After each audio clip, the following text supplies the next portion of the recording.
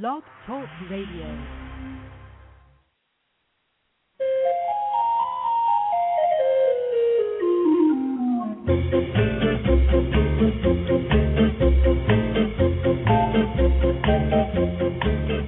Good morning, happy holiday season to everyone, and welcome to the Pet Place Radio Show. I'm Marie Hulett, and as always, I am truly pleased that you've tuned in this morning. Today, I'll be joined by marine biologist John Hosovar, who with Greenpeace is working hard to put an end to whaling. It's a sad and hideous practice that continues in many parts of the world and will only end if we as animal lovers make our voices heard on behalf of these amazing animals. Later in the show, Maryanne Dell will be doing her part to help you with last-minute holiday shopping as she reviews a number of wonderful new pet-related books that will make fabulous gifts. So don't touch that dial. Gripping animal talk is coming right up here in the Pet Place Radio Show on Retro 1260.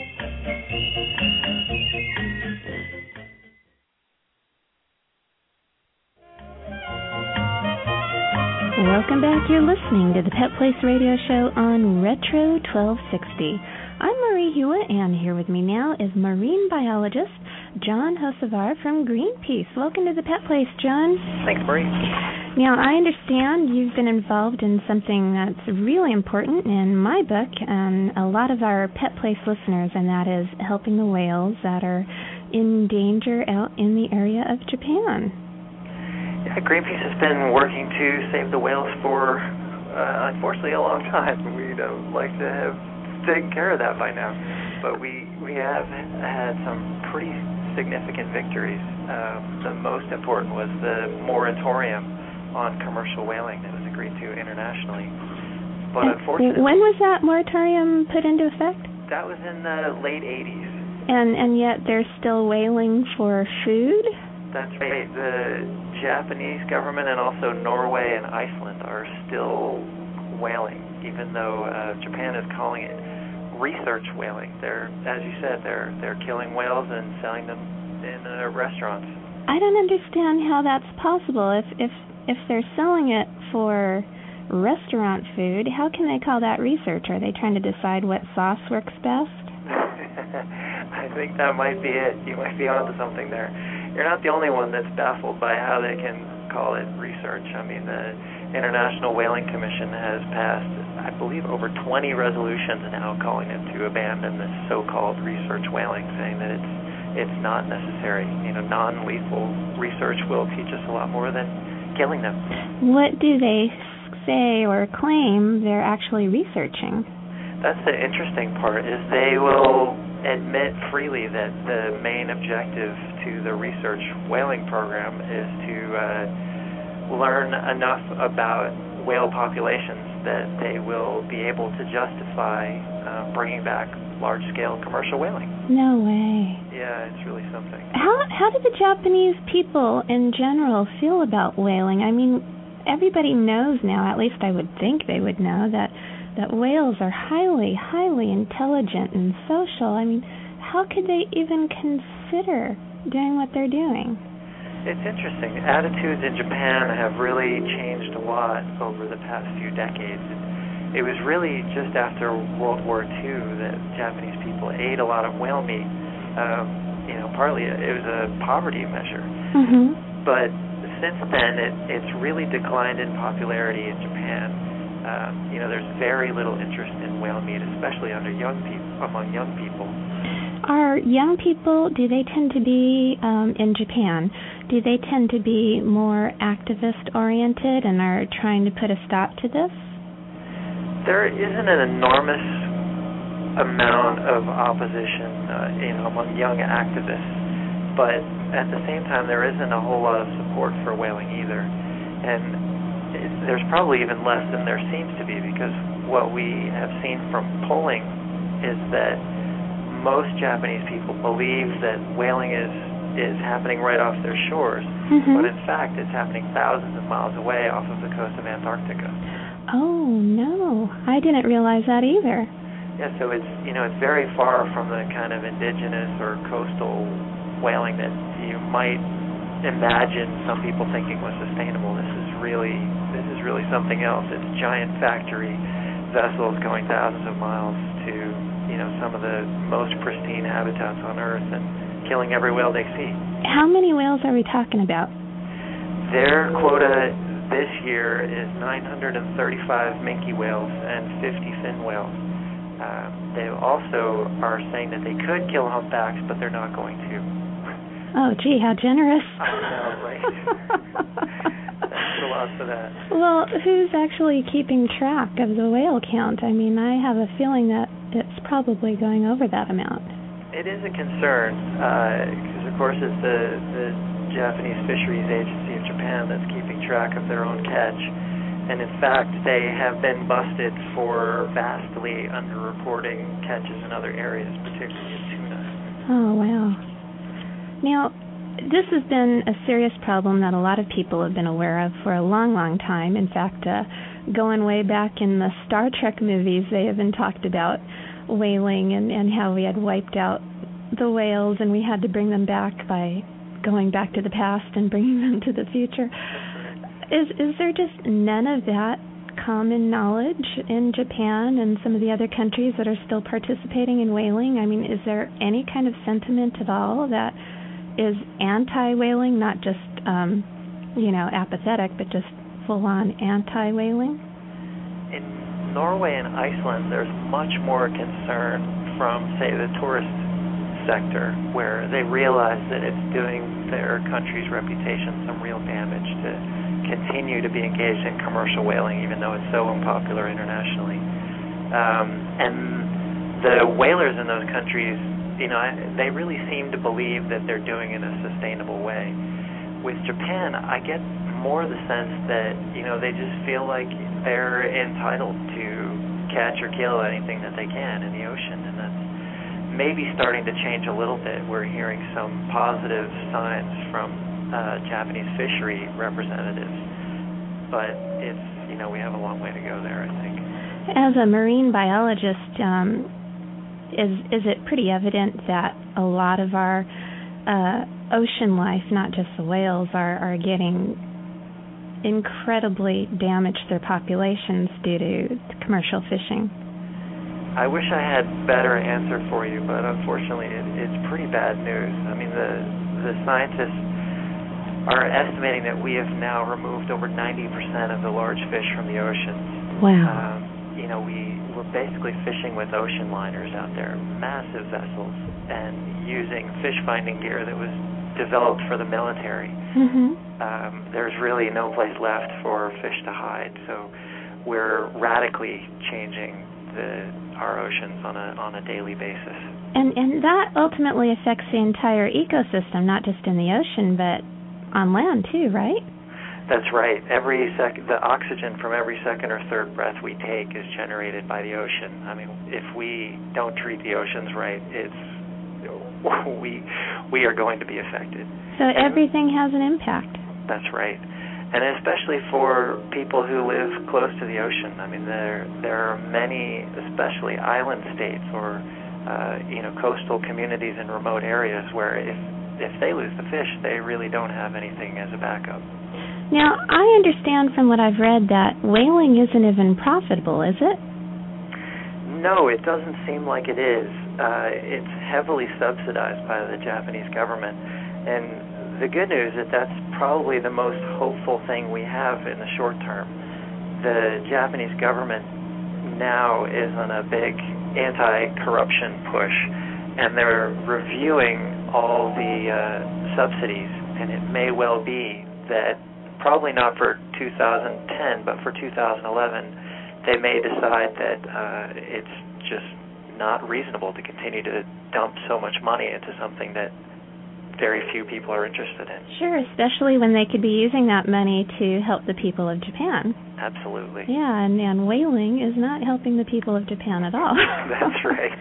Now, I understand you've been out on a few boats yourself. Do you have any experiences that you'd like to share with us, what it's like out there? The most recent experience for me was this summer working in the southern Mediterranean off the coast of Tunisia and Libya and off of Sicily.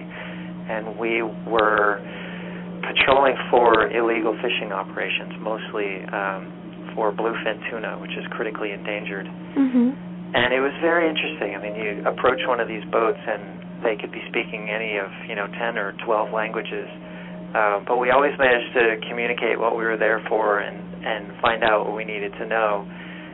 Except this one time where we approached a Spanish vessel in port in Malta, and they reacted very badly and were incredibly violent to our activists when they attempted to board to investigate. Oh, wow. But as it happened, we were able to connect that boat to some pretty shady operations with illegal fishing for bluefin tuna. And then what happens from there? Do government organizations get involved at that point? It's actually what we'll find out in March is whether governments agree to an international ban on trade in bluefin tuna. Unfortunately, it got to a terrible point before they decided to act, but this would be the best hope for the survival of the species, I think, finally.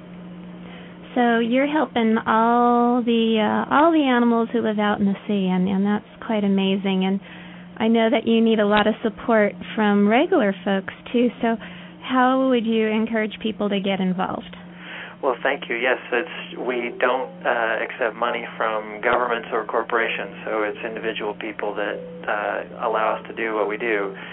And people can donate online or get involved in other ways. We'd love to have their help in any way they can. And our website is www.greenpeace.org. Okay, and you have all the different programs that you're involved with on your website? That's right. You can read more about what we're doing to end whaling, to protect the oceans through creating marine reserves, working to stop global warming, and to protect forests and deal with toxics and nukes.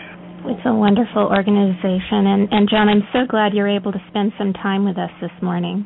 Well, thanks. It was good to talk to you. I wish you all the best in your endeavors, and I hope you'll keep us posted on all the progress. I'll look forward to it. It's time now for our halftime break, but when we return, Maryanne Dell will be here to share her latest animal-related book reviews.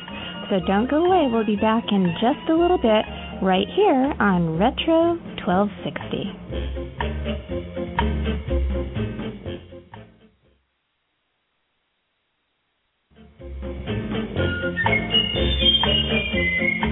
You're listening to the Pet Place Radio Show. I'm Marie Hulett, and here with me now is our very own Maryanne Dell. Hi, Maryanne. Hi, Marie. For the holidays? All set. We're ready to go. And we got some good books here I think we can have if people are looking for some last-minute gifts. Yay. Or one I'd like to suggest if people are maybe thinking about getting a puppy for the holidays, that maybe they might want to put that off just a little bit. We always like to tell folks, so much craziness going on at the holidays, it's not really the optimum time to bring a new animal into the house. Right. Wait until agree on it. Maybe get the kids a stuffed animal for now and let them know that once things settle down after the holidays, then we can bring the new pet home. Absolutely. That's great advice. Yes. So we ready to go? Ready to go. Okay. Well, the first book is called Finding My Molly. It's written and illustrated by Peggy Krause. Published by Author House. It's $8.95. And it's for ages 8 to 11. This is a chapter book. It's a little longer. Okay. And it's about Soupy the cat. And let me tell you, this is one lucky cat.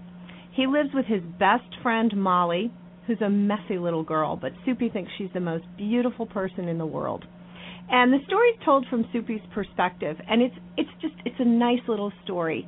Soupy is an indoor cat who gets out one day when the door is left open. Ooh. Yes. Molly's kind of a pain brother leaves the door open, and Soupy decides to explore and go a little farther, and before he knows it, he's lost. Oh, no. And the story is about what happens to Soupy during his several-week quest to return to his Molly and find her again.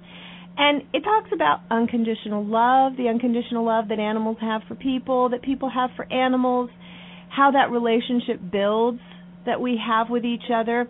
And it's got just a couple really neat little things in it, like one time Soupy's talking about being lost, and he says the one bad thing about loving someone so much is that when they're gone, it feels like your heart weighs 1,000 pounds. Yeah. And don't we feel that way if we ever lose one of our pets? You know, I think a lot of people can relate to that. I lost a pet when I was a little girl, and she was gone for, about a month.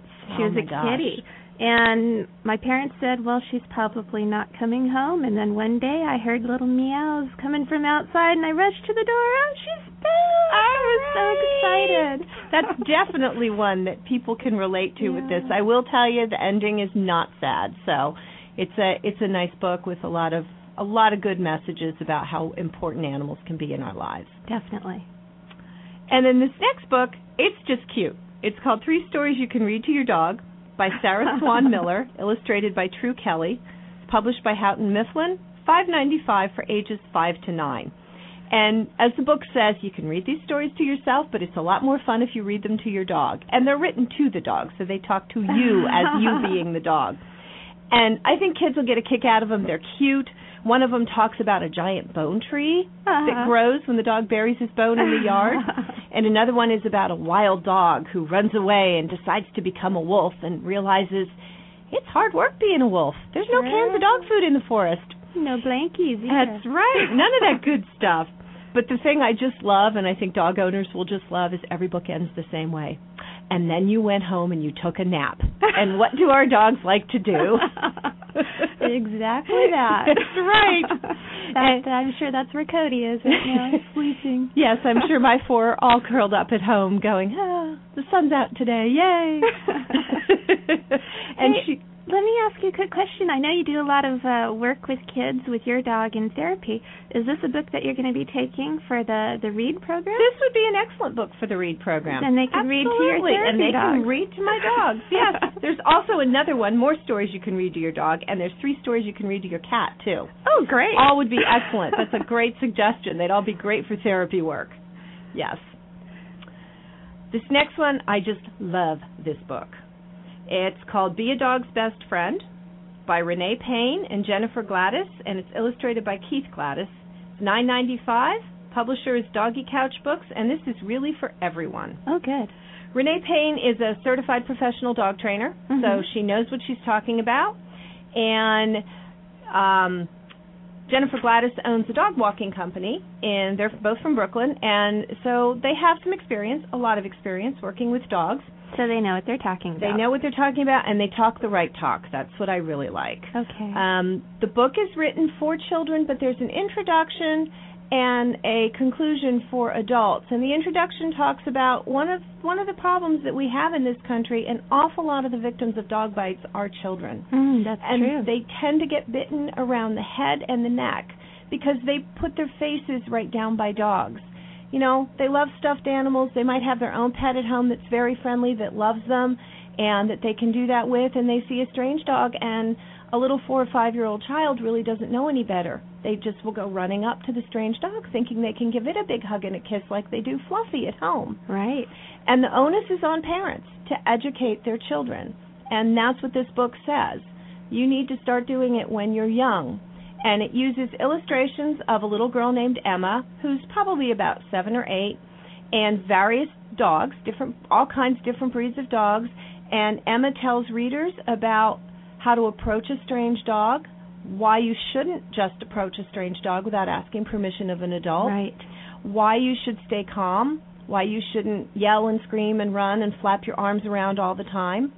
The illustrations are really dead on. I mean, showing a happy dog, a dog that's not too happy, a dog that's getting ready to aggress, and the little girl says, would you want to approach someone if they look like this? Think about it. And older kids, can read it themselves and get a lot of education out of it. Younger kids can have it read to them by their parents. Okay. And this is the one, I think, if you're thinking about getting a dog, this is one of those books that it would be good for the whole family to get. Oh, definitely. I think there's a lot of adults who don't even know that. I can't tell you how many times I would walk dogs from the shelter who were questionable as far as how they behave with strangers, and adults would come right up and try and pet it. Yeah. It's so funny. My little therapy dog, Jitterbug, has an underbite, and she has a snaggletooth that sticks out on one side of her mouth. And it's very cute. And it is very cute. But it's interesting to me how many people see her, and the first thing they ask is she growling at me? Is she mad? Because you can see her teeth. Right. And people equate seeing a dog's tooth with a dog being angry. They don't realize that there's a whole package of dog behavior that's wrapped up in the body and everything the body's doing, and Sure. you have to.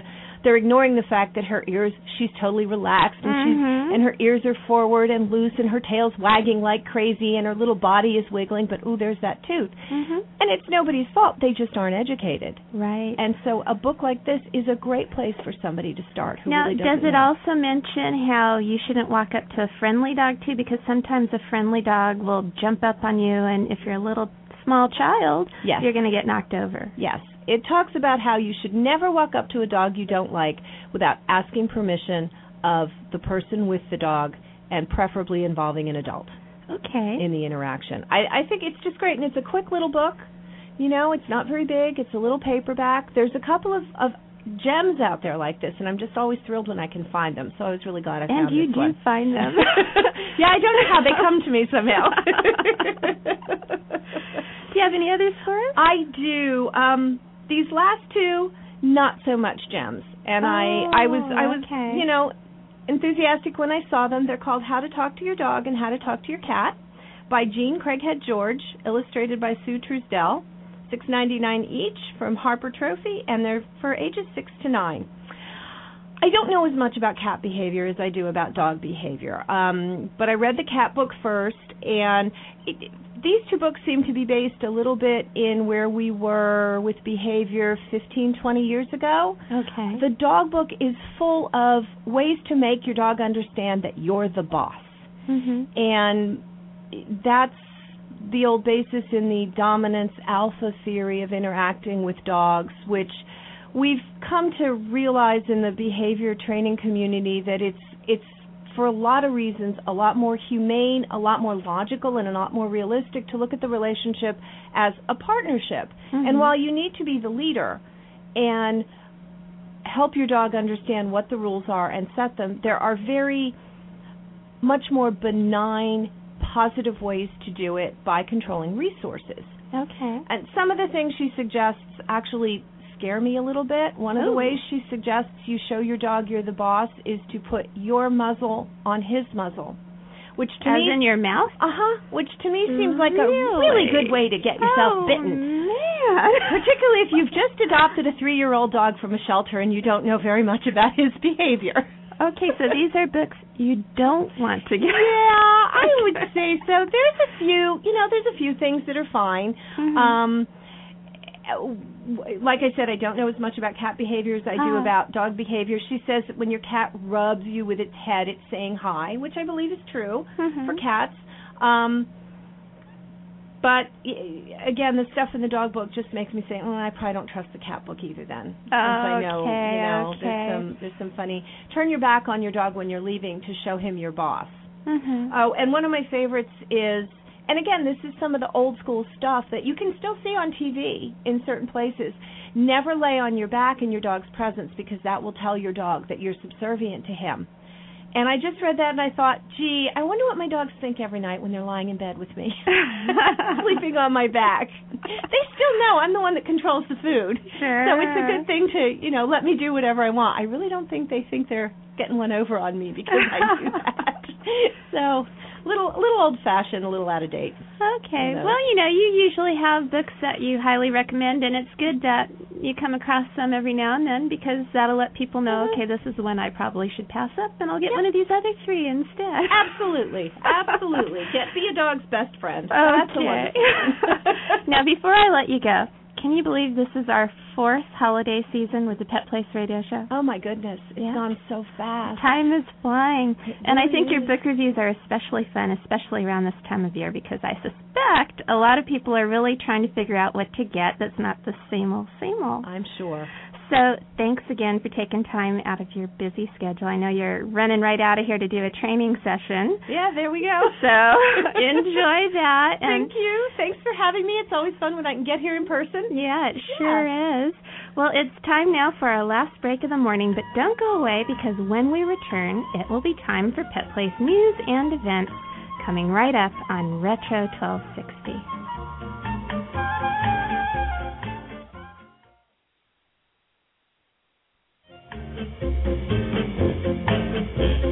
We're back on the Pet Place Radio Show. I'm Marie Hulett, and it's time for Pet Place news and events. I'd like to remind everyone that pet safety is extremely important during the holidays.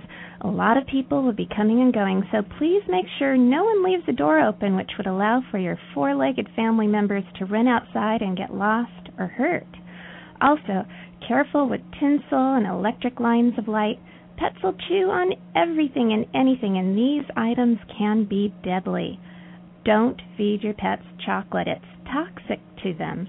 And keep in mind that holiday foods are far too rich for your pet's digestive systems and can make them very sick. Get them some pet treats that are designed for animals, but more than that, give them a little extra time and affection. We all get busy during this season, but we need to remember our furry friends who have given us their loyalty and love throughout the year. And if you'll be bringing a new pet home for the holidays, make sure you'll be providing a permanent home. Pets are not toys. They require a commitment that will last for their whole life. If you're not prepared to make that commitment, then please don't adopt a pet. It's not fair to anyone. Well, that's all for me today. Remember, pets need love and a home too. And from all of us at the Pet Place and Retro 1260, happy holidays. I'm Marie Hulett. Please spay or neuter your pets and have a wonderful day.